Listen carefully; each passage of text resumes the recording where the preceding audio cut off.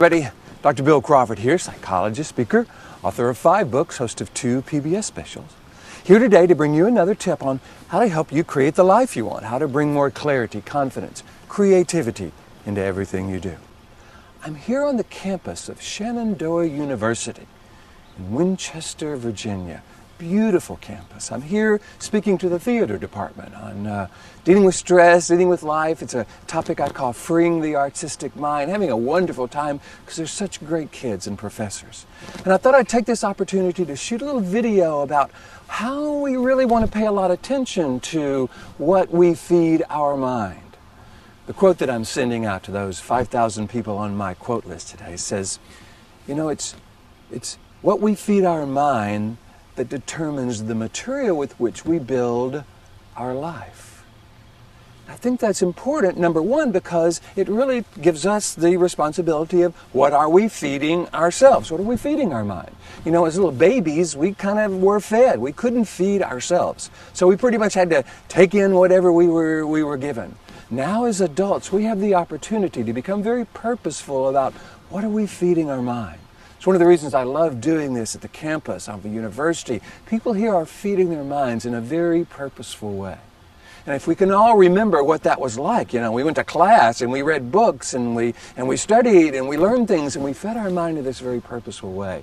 I think maybe after that, however, and maybe even a little before that, we might have found ourselves being fed by situations and people. There's another quote that I love that is on my quote list that says, it's not what we feel, it's what we feed that determines our experience of life.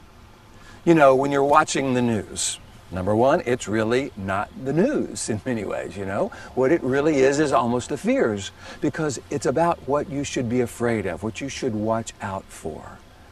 That's because the limbic system, this middle part of the brain, the scanner processor part of our brain, is kind of hypersensitive to anything that it thinks is dangerous. And so media and advertising has kind of snapped to that, and they feed us things that are supposedly going to capture that limbic system. You know, if it bleeds, it leads. Most of the advertising you see is about, if you don't buy this, bad things will happen. You'll smell bad. You'll look bad. People won't like you. You see what that is?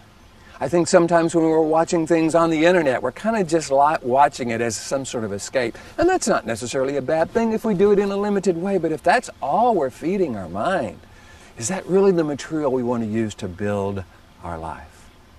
So what I encourage us to do is begin to look at how we are feeding our mind. What are the things we believe in? What are the concepts we believe in?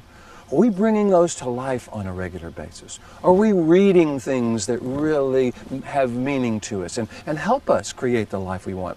Are we feeding our mind in a way that we would feed someone we love?